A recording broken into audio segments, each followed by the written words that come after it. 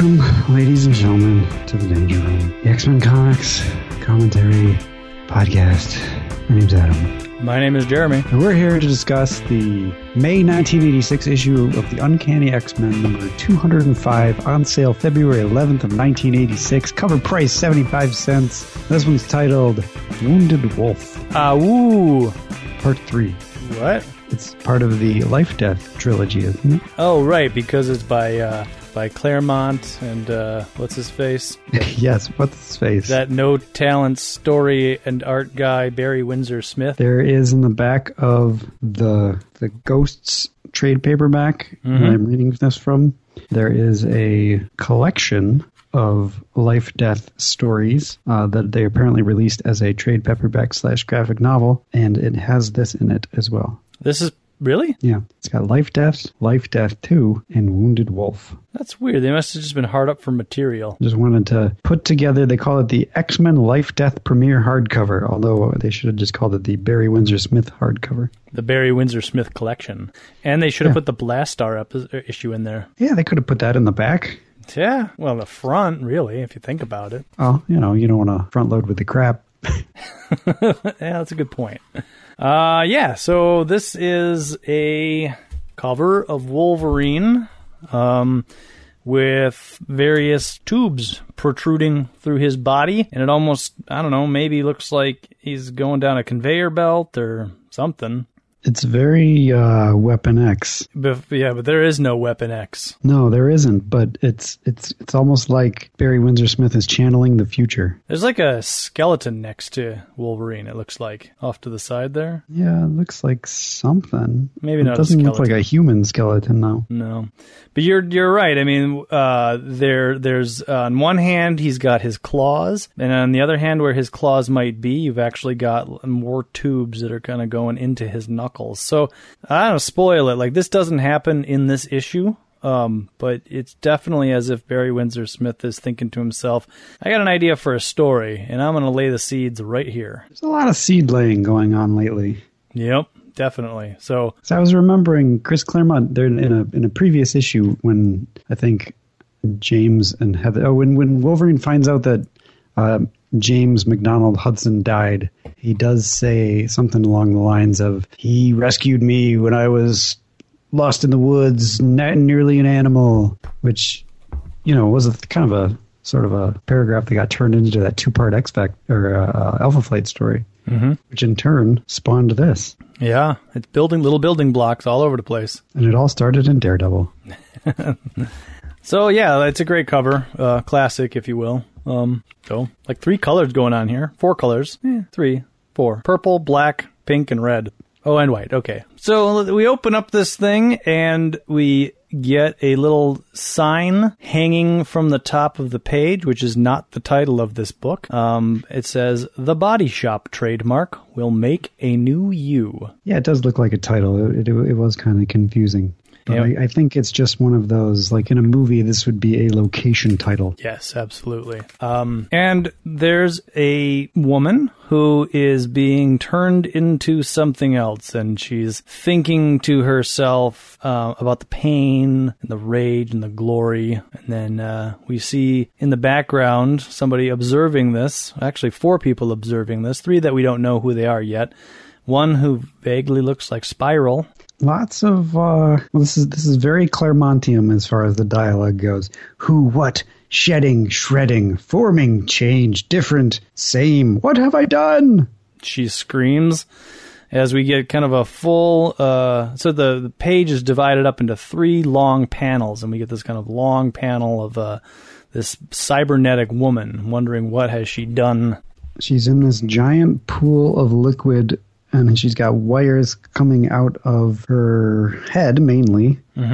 Also her wrists. And it is going... It looks like it's pretty much everywhere. There's some in her butt. Yes, there are wires everywhere. She has been cleaned of all hair on her body. Yep. And the woman here is Spiral. She introduces herself as I am Spiral, and she is explaining that this woman is in the final stage of her nutrient bath, and her biomed transmutation has been completed successfully. There are a few more cyborgs in the room, and we recognize one of them, or we are told that this is Reese. Yep. So one can only assume that Cole is somewhere nearby. Yep. And he asks, she's a cyborg like us? Spiral answers, yes, but Lady Deathstrike is nothing like you and your men. She's a living woman, the ultimate true woman of war. So I'm wondering how new a concept cyborg is when this issue came out, because I'm probably sure William Gibson was already doing stuff. There's probably like many years before that. Sure. What year was this? 1986, I believe. Yeah, I mean, hasn't Terminator's already been a movie. Were they called cybernetic organisms in the first movie? I don't remember. I feel like they probably were living tissue over cybernetic organism or something like that. I don't remember. That might have been T2. Organism. Yeah. And so Lady Deathstrike, it's the woman from the past 2 issues of Alpha Flight, and she goes on to say that her foe X-Men has unbreakable claws that'll cut through anything. I want those too. And you have them. She has a different sort of, she has protruding fingernails, I guess, or just extended finger claws. Yep, finger claws is what I'd go with. They retract and extend as needed. They're kind of like the T-1000s thing. Like they're Morphe. Kinda. Yeah, so this movie both comes after Terminator and comes before Terminator 2. Yeah. So it sets the bar for both of them. Totally.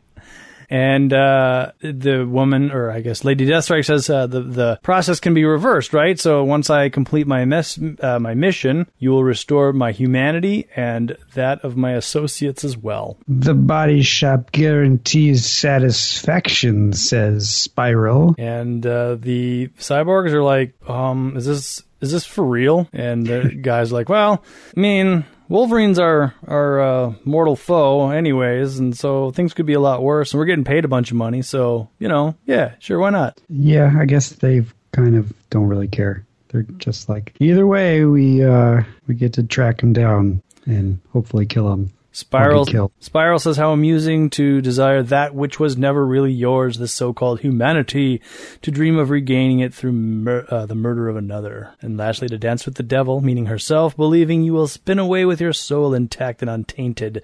So this almost seems like there's these folks are getting more than they are bargaining for. Domo arigato, Spiral, says Lady Deathstrike, for what have you done this night? Oyama Yuriko is eternally grateful. And this story is written very much in the way that you don't have to have read anything that has come before. You don't have to know about all that Daredevil stuff. You don't have to know about all that Alpha Flight stuff. In fact, it's probably better that you don't. Well, and that's what we talked a little bit about during the Alpha Flight, and as we read this issue really doesn't reference anything. It's a standalone story.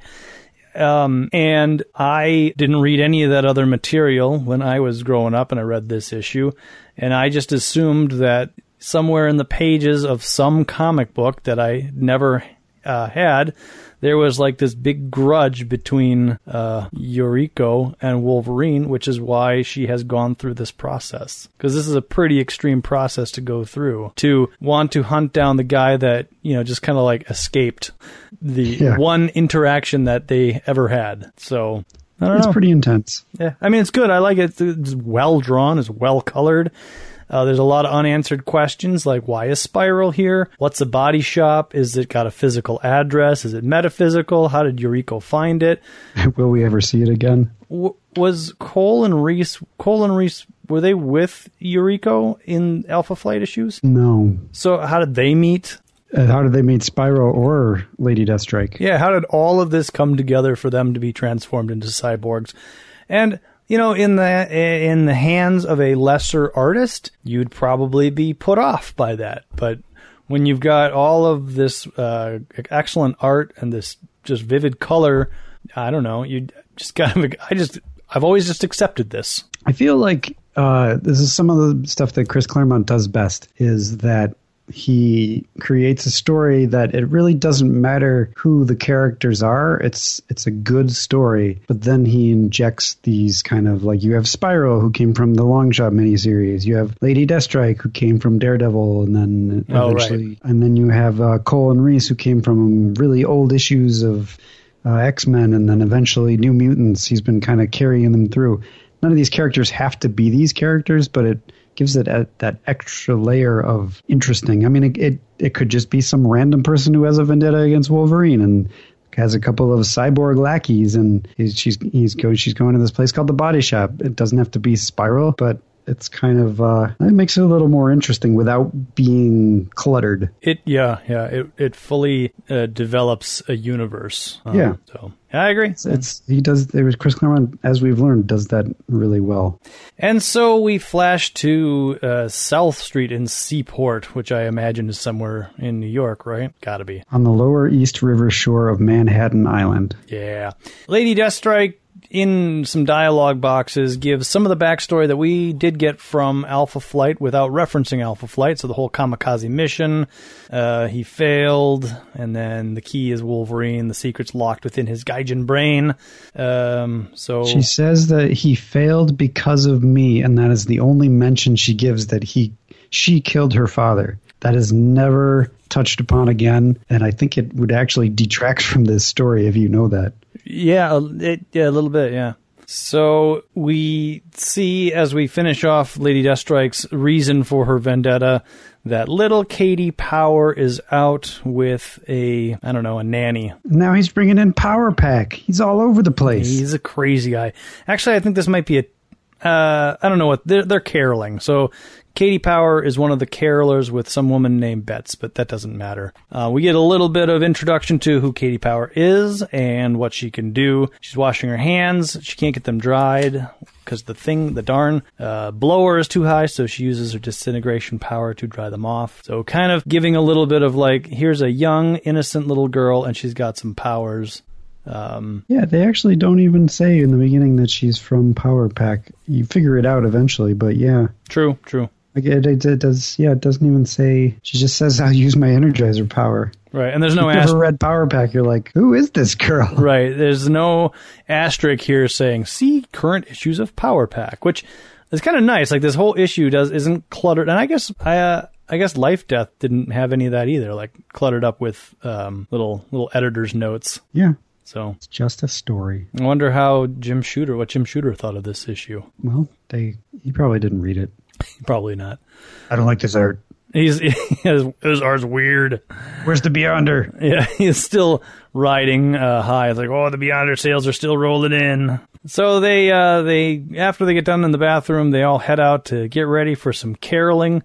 When out from nowhere comes a howl first, and then the teacher that they're with, or whoever she is, gets knocked over by one of the cyborg guys. And as does Katie Powers. Reese, Mackin's down, but I got a clear shot. So this is Cole. So I guess this is Cole bursting through the two of them, firing a gun that goes, it's Vadam. That man hit us. He's shooting a gun. Now Katie can't find her teacher. I guess we're just going to call her teacher, yeah. She says, "Miss Randolph, it's Katie, Miss." And as she stands up to face what she thinks is her teacher, she sees a very naked and very bloodied Wolverine. He's still got his underpants on. And his boots. So he's in one boot. One boot. And he's a wounded wolf. The title is right there, a solo adventure starring Wolverine of the Uncanny X-Men. Chris Claremont's story script, Barry Windsor Smith, the story, art, and color. And then a little bit further down are the rest of the cast. Torm Orzakowski on letters, and Nascenti is the editor, and Jim Shooter's the editor-in-chief. And that's a good point. The coloring of this is also very different than your usual X-Men comic book, or probably most comics, to be honest. And it's very textural and layered, and it's really a lot of shading and multiple layers of colors, and just adds to the the art. If you compare it to the last issue, and we did have a guest penciler, and you look at the colors, like every character is their color plus black shadowing, and that's it, right? Everything's super, super flat. This is very deep. You've got Wolverine's skin, for example, is 3 different colors, which is a little abnormal. 4 if you count the black shading. And, interestingly enough, you get the same drawing. Remember the Blastar? No, the classic X-Men, where his head was like all off kilter and his shoulders were super high. The Frank Miller drawing? Well, that was Frank Miller, you're right. Oh, bad me. Anyways, this is very similar to this, except this one works really well. Yeah. His head is way down and his shoulders are way high, but it's because he's hunched over. Well, I think that drawing was trying to draw him hunched over, but it failed. It didn't work. Yeah. It just made him look like he had a head in the middle of his chest. And then the other thing that's very layered about this and provides depth is you've got illustrations of really thick snowflakes as well as effects of the wind. So there's a lot of stuff happening in this panel. Wolverine also should be noted is not just practically naked, but he's also covered in blood. Yeah, he's got blood spatters all over him. So he's not talking. He's been beaten pretty badly. Right, and this is another thing that's like, well, wait a minute, did this happen in a different issue? Like, how much time has transpired between the body shop, them turning into cyborgs, and Wolverine being pursued and turned into this bloodied state? Like, where's that adventure? Which is actually what I thought the Alpha Flight Part 2 would be, is the lead up to this. And I'm glad it's not, to be honest. Yeah, I'm glad it's not, too. I think I was more invested in what was going on in Alpha Flight. Yeah. So Wolverine grabs Katie as Cole, I guess. Is like, hey, I'm following you. I'm on your tail. And I think that's Lady Deathstrike. Oh, it could be. Yeah. She says, I shall follow, which sounds more like her speech pattern. And Katie's like, oh, Mr. Logan, it's you. So she recognizes him probably from Thanksgiving, if you remember. Mm-hmm. And he pops his claws at her, and she freaks out. She's like, oh, my God, those claws are a part of you. Are you going to hurt me, Mr. Logan? A cop falls up, and Katie is hoping that they'll help her out, but she doesn't know what to do about Mr. Logan. Has he done something wrong? Will they arrest him? And Wolverine grabs Katie and starts running away from the cops. He's also growling, too, like a low guttural growl. Yeah, roar. Mm-hmm. The cop's like, hey, let go of the girl. Wolverine dashes off, and they're like, all right, call for backup. He's running. And Katie starts to panic. You're holding me too tight. It hurts. Put me down. I mean, she's panicking with good reason. Mm-hmm. Stop it. I keep hitting, but he doesn't notice. I thought you were my friend. You're scaring me. And then she uses this is where she finally reveals that she's from Power Pack, in case you didn't know. I'm Energizer, part of Power Pack. And she fires up a power ball in front of them when it knocks both of them over. And she got snow in her boots. She's cold and she's wet, and she better run away while she can, but she takes the time to disintegrate a garbage can that's nearby, which allows her to change, get more energy. And then she changes into her Power Pack costume, but she doesn't want to leave Wolverine behind because she doesn't know what's going on. Friends don't hurt friends, Mr. Logan. What's wrong? Don't you know me? Are you sick? He's covered in blood. He's been hurt, she says. Who are those guys that hit us? Did they beat you up? And she's apparently made the decision that she's not going to run away. She's like, we got to find some help. We got to find a place to hide. So come with me. I don't know where we are, which way to go. She convinces Wolverine to stand up and walk. They'll catch us if you keep crawling, Mr. Logan. You got to get up. Please try. She's worried that if he falls over, she won't be able to drag him away. And Wolverine is just barely clinging to life through this whole thing. He's not talking. He's hunched over. He's growling. He's running on impulse. He's confused. Yeah, he's in an animal-like instinct state. But it does look as we go through these panels as if he is developing a trust to Katie, and he does start following her on his own power. And she's trying to find a phone or something to call Power Pack or the X-Men.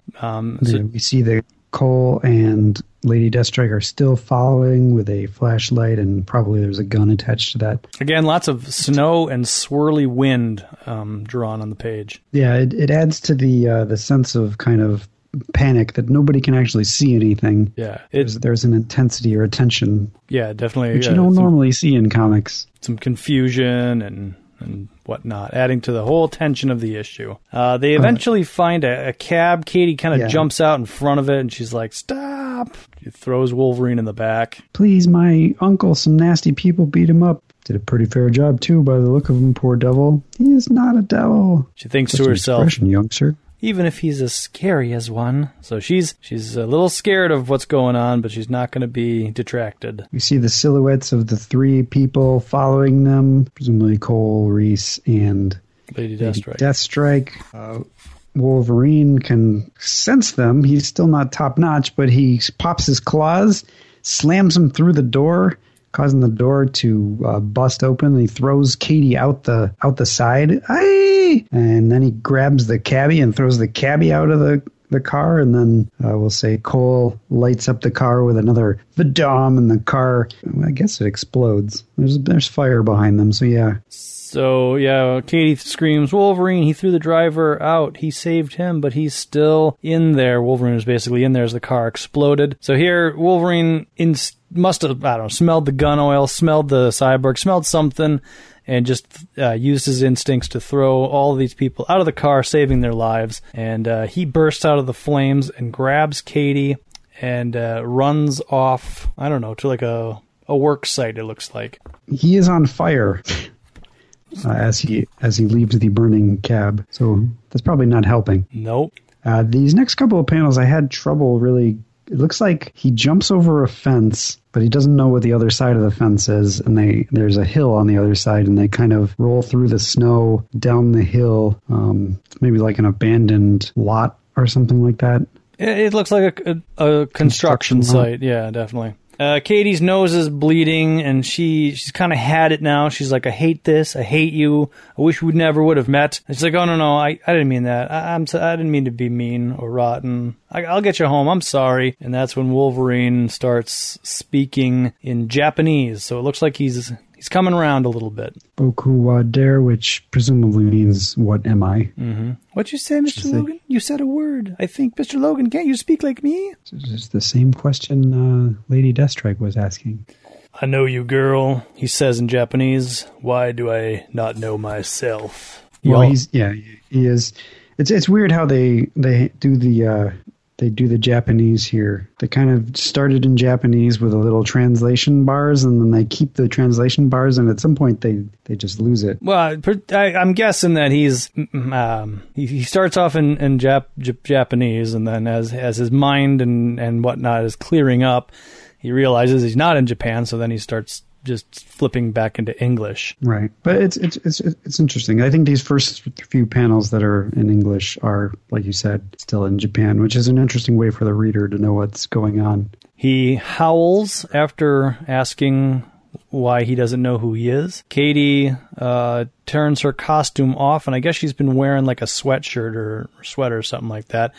And she puts that on his back to maybe warm him up a little bit. Which is very nice. And it is, in fact, that bit of human kindness that kind of snaps Wolverine back into it. And now the translation bars are gone, so he's saying domo arigato. She says, "My daddy had the same look in his eyes when he thought Mommy was going to die." We read all about that.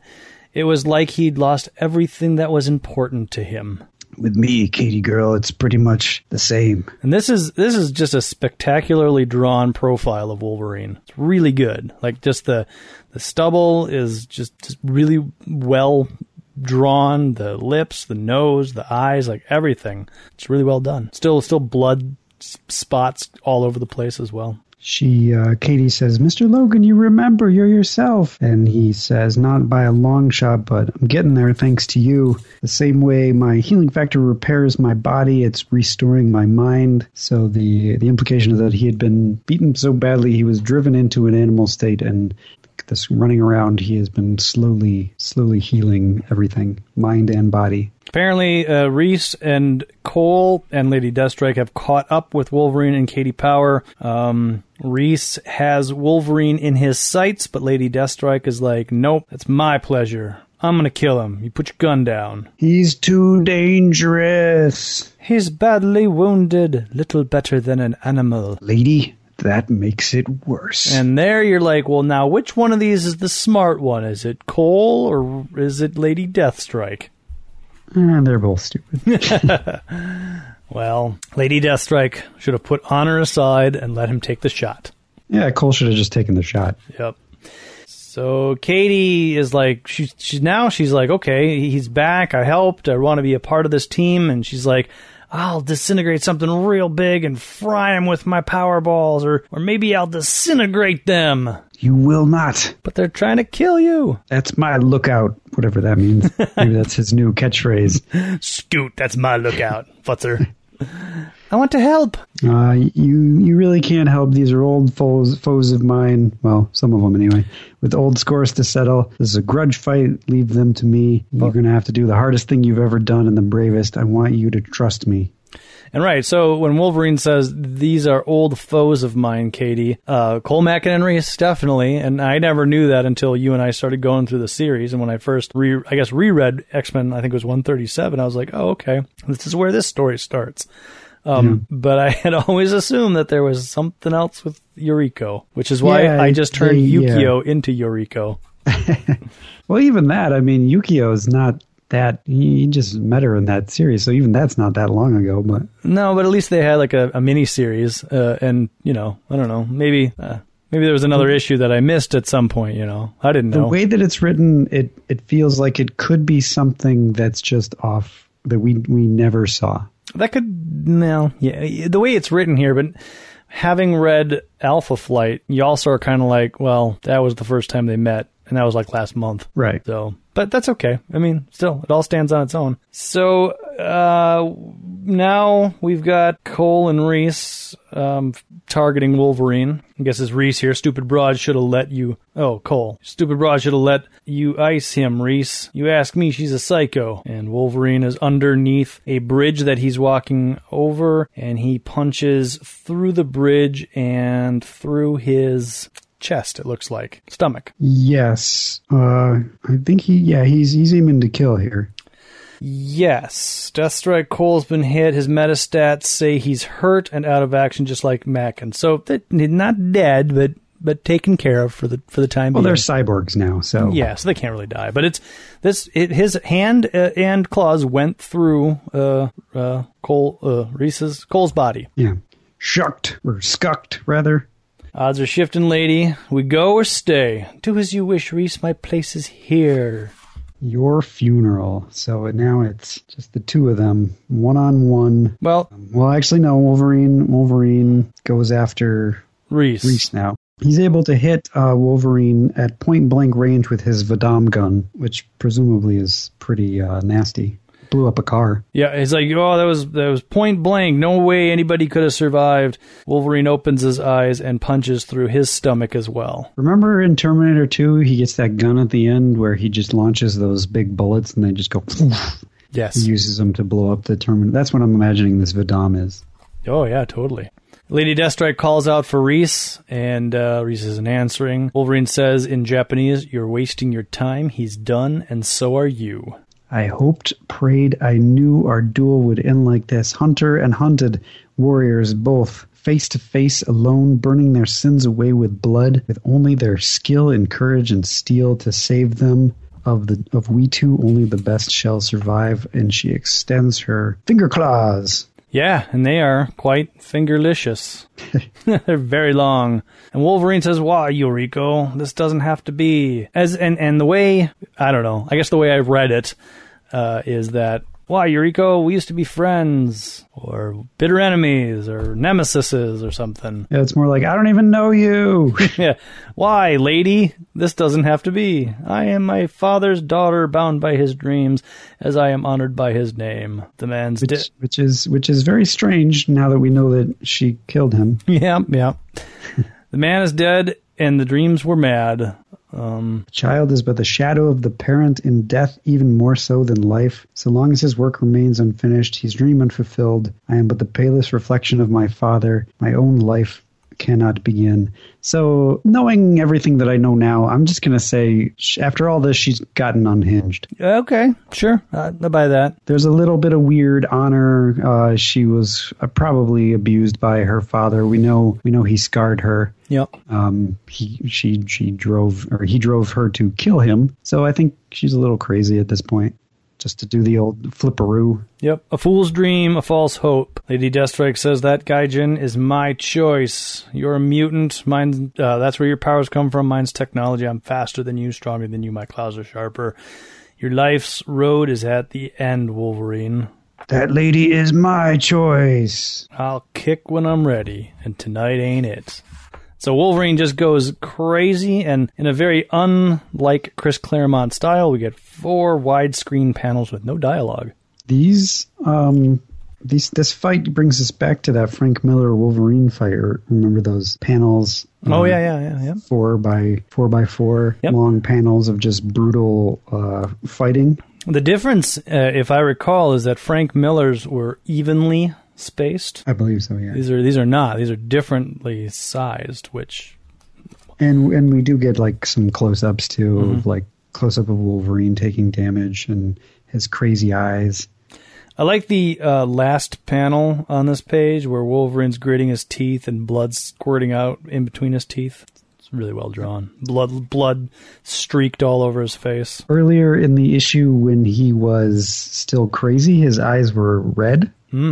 Now they have gone to brown, which, if you ever wondered what Wolverine's eye colors were, now we know they're brown. Yep, they are. My God, Yoriko. So he realizes now, as he's been working on her and hacking and cutting and punching, that she's not just wearing like a bionic suit. Like, she has fully committed to this whole cyborg thing. Yeah, so he basically hacks her up, and she should be dead, but she's not, because now she's robot parts. It was necessary to become like you. The better to slay me. My healing factor makes me a mutant. Now we get the... not really what we talked about in Alpha Flight, but a hint of it. Lacing my bones with adamantium and giving me these claws. That was done to me. But you asked to be changed. You did this to yourself. Threw away humanity. I'd give pretty near anything to possess. Your old man be proud. You're a carbon copy. What a waste. So is this the first mention in the pages of the X-Men that the claws and bones were done to him? I think that... no. No? Okay. I don't remember. I mean, they've talked about his bones being adamantium, and then it changed to laced with adamantium, his claws being a part of him. Like, all of that's been talked about, but I don't know that it's... I can't recall an issue where he's like, somebody did this to me, and I gotta find him.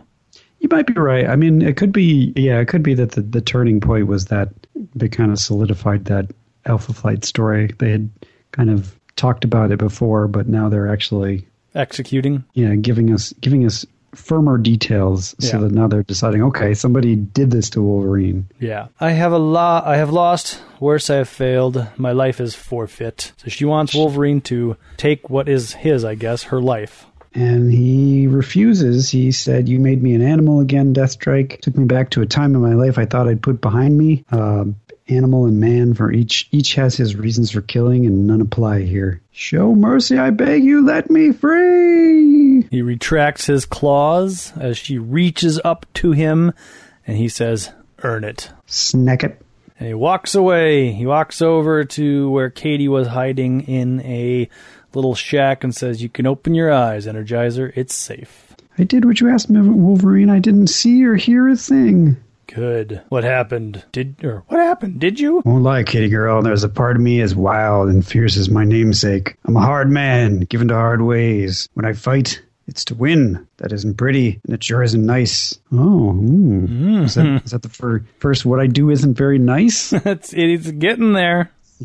But being a man, that means choosing to grow and change and put aside the old ways. Some people can, or worse, won't do that. Like that lady and her creeps. Yup. So we're going back to the Wolverine Limited series where he talks about, I'm a man. Yep. I'm not an animal. I'm a man. I was scared of you, Mr. Wolverine. I know, are you still? A little. Didn't Kitty and Wolverine have that same kind of relationship? I think everybody's a little scared of Wolverine, with good reason. No matter what happens, ever, you'll always have a friend to run to, Katie. That is, if you want. And so, Mr. Logan, will you? Come on, little darling. Storm's lifting. Let's go home. Finn.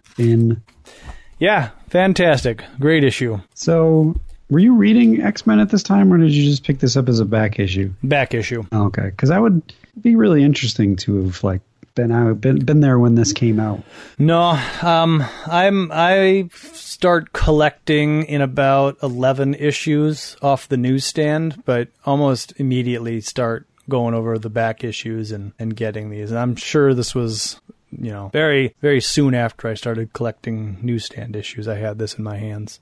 Were you shocked? I don't know. It's compelling stuff. I was, I was in like 5th grade, so I don't know how much of it I, understood or grasped or whatever. Yeah, that's true. So, yeah, I don't know. Good stuff. Yeah, it's things like that make Wolverine probably everybody's favorite, right? Yeah, well, definitely Barry Windsor Smith's favorite.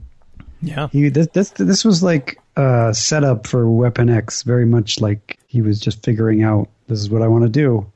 I'm going to do a whole story here. What do you think came first? Do you think the book came first, or do you think that cover came first? I don't know. I don't know how the biz works. Well, never mind the biz. It almost seems like, Chris Claremont and Barry Windsor Smith and probably Bob Layton, whoever was doing Alpha Flight, they all met up. No, Bill Mantlo, wasn't it? Yeah. Yeah. They all met up and they're like, this is what we're talking about. This is what we're thinking. This is what we did in Alpha Flight. And what do you think, you guys? And then they cooked up kind of this story about, the body shop, the cybernetics, the fight and all that sort of stuff. And then they did that.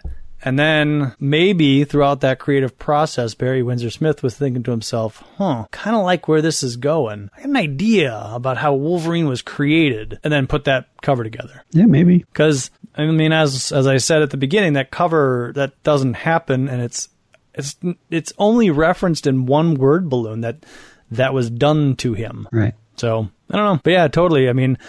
If that panel isn't recreated in the Weapon X story, it very closely something resembles that. Yeah. So good stuff. So if you want to let us know what you thought of this episode or that issue or any of the stuff or any of the issues, do so by visiting us at www.xmenpodcast.com, facebook.com/Danger Room Podcast. Follow us at Danger Room Go. Email us, dangerroom@redcapproductions.com. You can go out to iTunes. You can subscribe to us, leave us some stars, leave us some feedback. By going out to iTunes, going to the podcast section, searching for Danger Room. We'll be the first ones that show up. Or you can give us a phone call at 501-GET-X-Men and leave us a voice message. 501-438-9636. And as always, our music is provided by Laszlo Hollifeld. Adam, did you do any additional reading this week? Well, before we talk about that, we got a couple of iTunes reviews. Oh, sorry. I always get ahead of myself. Some 5-star iTunes reviews. We're getting very close to 200, in which I promised to do something very special for the last 5 people. I don't know. I'll have to go back. And I still don't know what that is. But man, it's going to be special. I know what it is, but I can't tell you. Okay. I've been to the future, and we talked about it. You'll have to let me know. Well, when you tell me, I'll be like, yep, you got it. Okay. MNAFS, right? MNAFTS. MNAFS says, awesome, can't stop listening, keep it up. And Lieblander says, a great gateway drug to the comics. Although I've never been a regular comics reader, have long been a fan of serial fiction, usually in the form of multi-novel sagas like The Lord of the Rings, The Dark Tower, The Wheel of Time, Dune, etc. Started listening based on a friend's recommendation, but after a few episodes realized that comics are the ultimate serial fiction, and have since developed a real love for the X-Men franchise as a result of this podcast. It doesn't hurt that Adam and Jeremy are a highly entertaining duo. Keep up the great work, guys. Woohoo. That's great. That's why we do it. Yeah. It's something that people say. I've often wondered if I like serialized movies and TV shows because of the comic books that I've read and the serialized nature of the comic books, or if that's just something that certain people just have instilled within them. Ongoing stories. I will tell you that and I don't know if comics is comics is definitely a part of this, and I don't know if it's the cause of it, but there is a completionist obsessiveness to my personality that I feel like started maybe with comic books, and now it's just bled into everything. Right. So the question is it because of comics, or was comics like, hey, I like serialized stuff, even though I don't even know what that word means? A little bit of both. Because as a kid, even if you're reading G.I. Joe, it's like, okay, the thing that happened last issue actually has an effect on the thing that's happening this issue, which is going to have something that affects the next issue. When I was a kid, I had G.I. Joe number 23 and number 46. Oh, wow. And I think wanting to know how they got from A to B was like a huge thing. Sure, I believe it. Because they're totally different issues, like stylistically, writing, where they were. It was like, how do we get from A to B? Mm-hmm. I think for me, that is like you say, I don't know if it was something that was within me that was brought out, but that was definitely a part of it. Yeah. Yeah, I don't know. It's like the TV shows. TV shows today are almost all serialized, aren't they? I mean, I guess there's probably still some things on the major networks that are, Monster of the Week or Love Interest of the Week or whatever. Where, you know what else it was, though? When we were kids, they had those great 5-part Transformers and G.I. Joe, like, cartoons. Yeah. We'd have to watch it every day so that we would get the whole story. Yeah, I remember. I think that has to do with a little bit of it, because those were like, oh man, it's a 2-parter. Oh man, it's a 5-parter. Yeah, and I think G.I. Joe did it better than Transformers. Yes. But the only Transformers one I remember was the Return of Optimus Prime after the movie happened. Yeah. I have that on.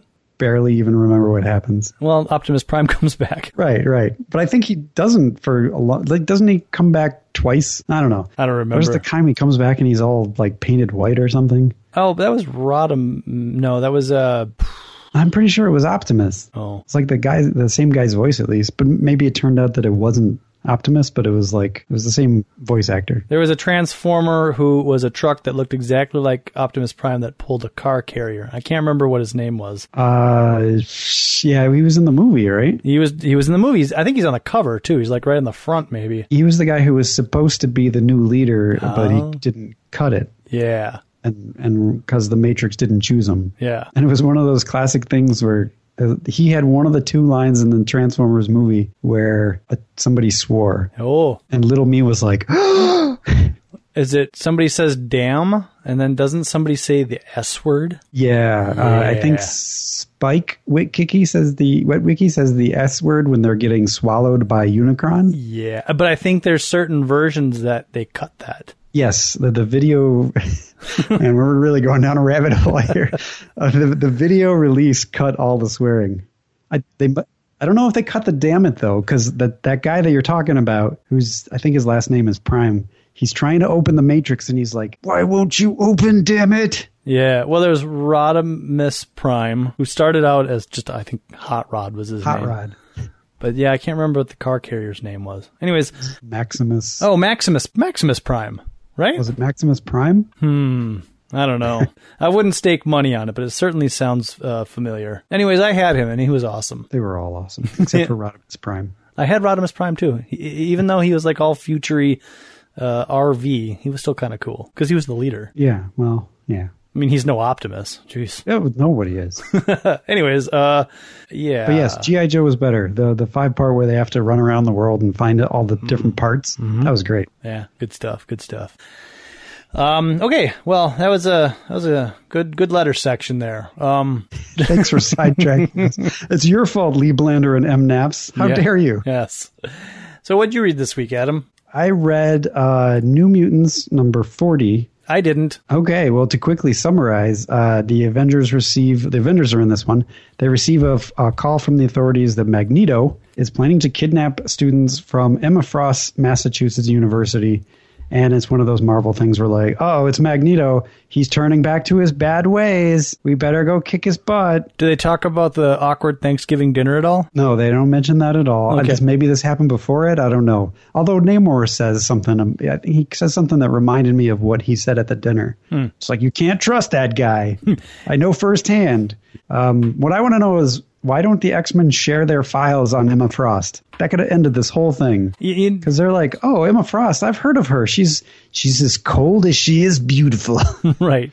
There was a period in time when the X-Men had files at the FBI, and that would have been an opportune time to just be like, we have an uplink to the Avengers. And no such Apparently luck. those days are done. Mm-hmm. So, typical fight. They fight Magneto, and we learned that Magneto, his new outfit, the big M outfit. Yeah. He has put magnetic fillings in his cape. Oh. So now he can control his cape, and he uses it to like chokehold Hercules or something. Wow. The New Mutants, meanwhile, are still at the Massachusetts Academy, and somehow they become aware that Magneto is being attacked by the Avengers nearby. So they come to the rescue. They stop the Avengers from fighting him. The Avengers are like, oh, I guess we were wrong about you, Magneto. It's like, damn it. And then the New Mutants are rescued kind of from their Beyonder problem. Yes. Magneto and Emma Frost actually work together. Emma Frost on a mental level, Magneto on a more emotional level, and they are able to bring them back to normal. So the New Mutants are back to normal. How magic is back to normal with Emma Frost not being able to get into her mind, I don't know. Also, nobody ever mentions Empath having coerced Magneto to letting the kids leave the school. I guess they just forgot about that.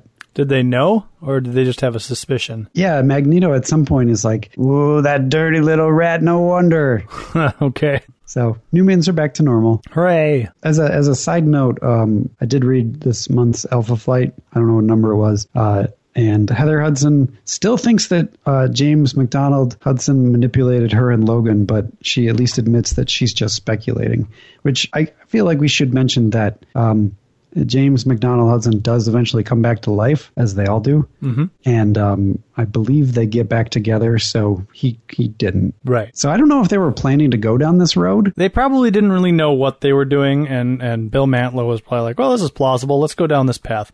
But probably also writing it in such a way that there's no evidence. They don't find James McDonald's journal. It's all just right. Heather speculating, so they can always be like, we can always just go back and say, oh, I was wrong.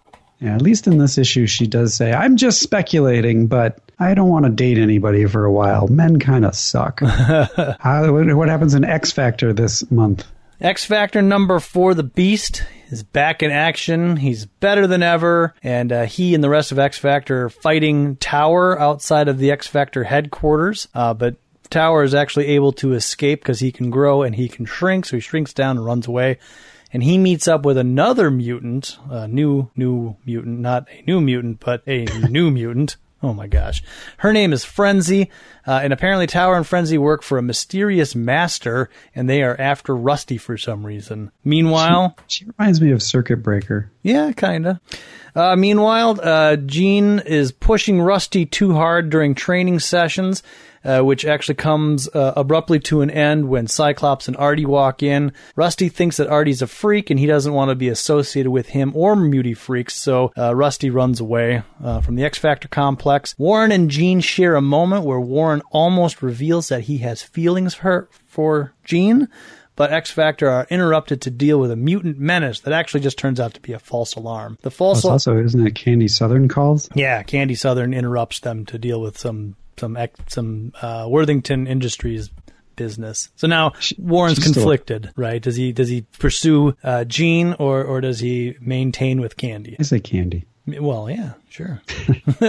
The mutant menace that's a false alarm is a kid at a private school who's pretending to be a mutant in order to keep people away from him because his parents push him too hard. And this causes Jean to realize that she needs to stop pushing Rusty so hard and just treat him like a person. So X-Factor returns. Artie alerts them that Rusty is missing and in trouble.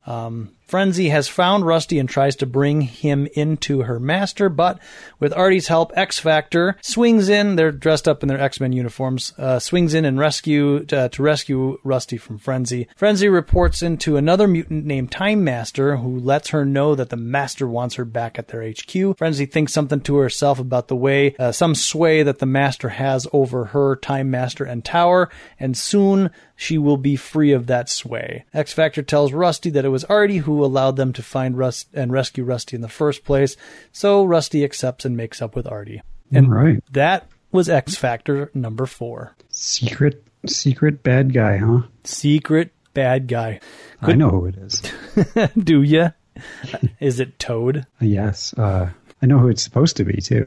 Do ya? Yeah. Ooh. I read the liner notes of that X-Factor Epic Collection. Did you? Yeah, you should read them if you haven't. I don't think I have. Interesting stuff. All right, I'll have to do that. Maybe it'll reframe my whole perspective on X-Factor. Probably not. Oh. But it'll make you go, oh, well, that's interesting. Okay, I will do Glad that. they didn't do that. Oh, okay.